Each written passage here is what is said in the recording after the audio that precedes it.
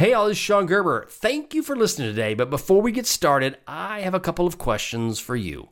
Are you caught in the daunting maze of CISSP preparation, unable to find your way forward? That's precisely where I found myself when I began studying for the CISSP. Overwhelmed would be an understatement.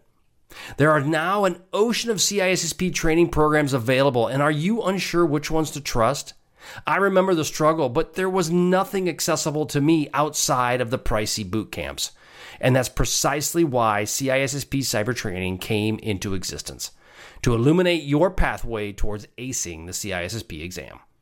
At CISSP Cyber Training, I've forged the CISSP blueprint into a step-by-step guide to navigate you through the intricacies of the CISSP journey, designed to provide you the direction and guidance you need to pass the CISSP exam confidently. But don't just take my word for it. Listen to what one of my students, Kevin Fallon, had to say about the CISSP blueprint. This is precisely what I needed in your course: direction. The blueprint is the perfect roadmap to stay on track. I appreciate its clarity and tangible sense of progress it brings. A phenomenal tool for revision. And then there was another from Christopher Wagstaff. Sean Gerber, your guidance was invaluable throughout the CISSP study and certification process. Thank you for breaking the monotony. Once you've wrapped up with the podcast, make your next stop CISSPcybertraining.com, and let's together turn the tide in your favor, meeting your CISSP goals and catapulting your career in cybersecurity. Now, without further ado, let's get going. Giddy up. Hey, all, it's Sean Gerber again from Reduce Cyber Risk, and I've got my CISSP exam questions that I'm putting out there for you all to help you study for the CISSP exam. This is RCR 13, episode 13, and we're going to be covering Domain 4, Communication and Network Security. Okay, as we roll into our first question, what is a good definition of Fiber Channel over Ethernet Protocol? So FCOE. What is a good definition of the FCOE, or Fiber Channel over Ethernet Protocol? A sophisticated storage protocol that enables fiber channel communications to run over Ethernet. A sophisticated routing protocol that enables fiber channel communications to run over the Internet. A sophisticated data carrying technique that moves data from one node to the next. Or D, allows voice calls to be made using the Internet. A is a sophisticated storage protocol enabling fiber channel communications over the Ethernet. B, a sophisticated routing protocol that enables fiber channel communications over the Internet. C, sophisticated data carrying technique that moves data from one node to the next. Or D, allows voice calls to be made using the Internet. The answer is A. It's a sophisticated storage protocol that enables fiber channel communications over over Ethernet. Again, you can kind of go through the title and look at that. You can narrow that down a little bit. So those are key questions to kind of consider as you're taking the test, is look at some of the answers that, one, throw out the first two that you can get rid of that you don't need, and then try to look at the question and focus on what are key pieces of information you can take out of the question. And for references on that, InfoSec Institute has that. The link is in the show notes.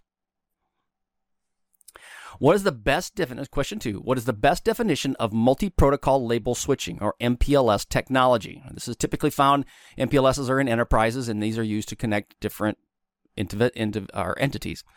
So it's a routing technique in broadband networks that directs data from one node to the next on short path labels.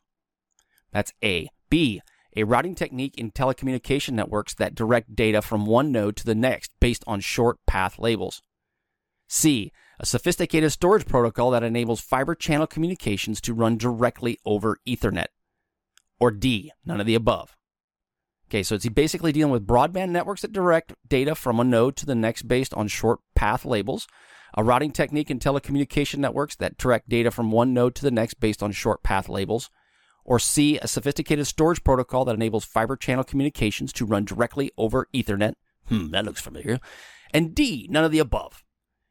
Answer is B, a routing technique in telecommunication networks that direct data from one node to the next based on short path labels.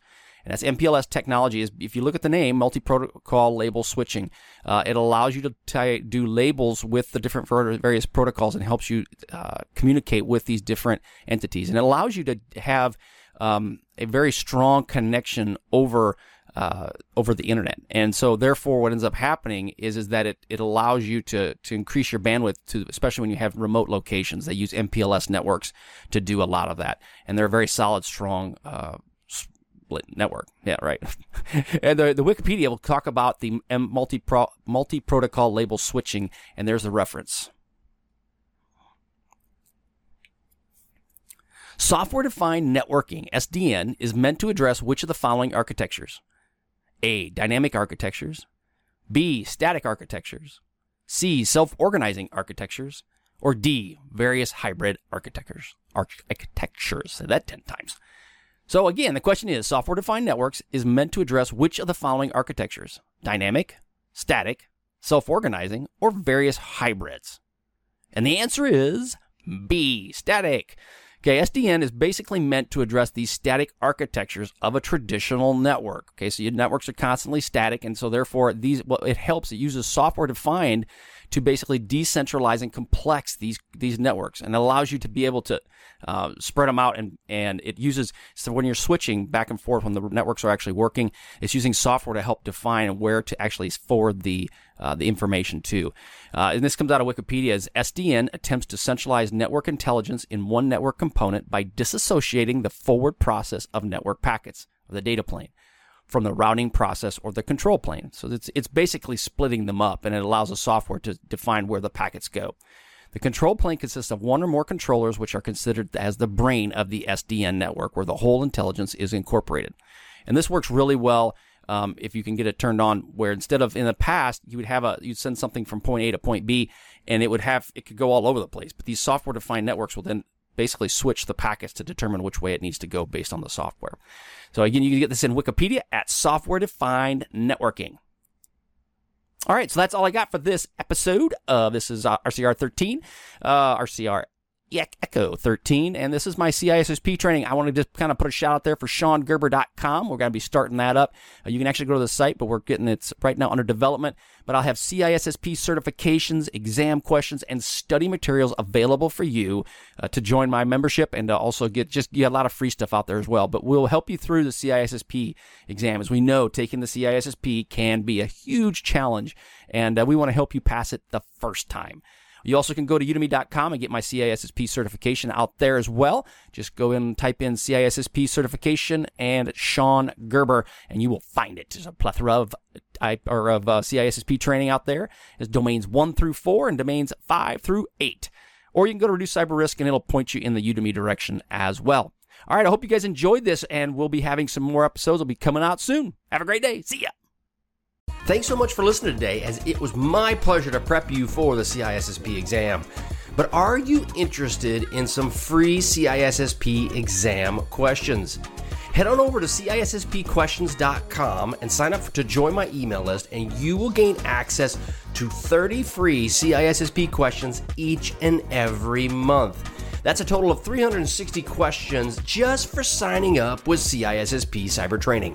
You will also gain access to other free resources, so just head on over to freeCISSPquestions.com or CISSPcybertraining.com and sign up today.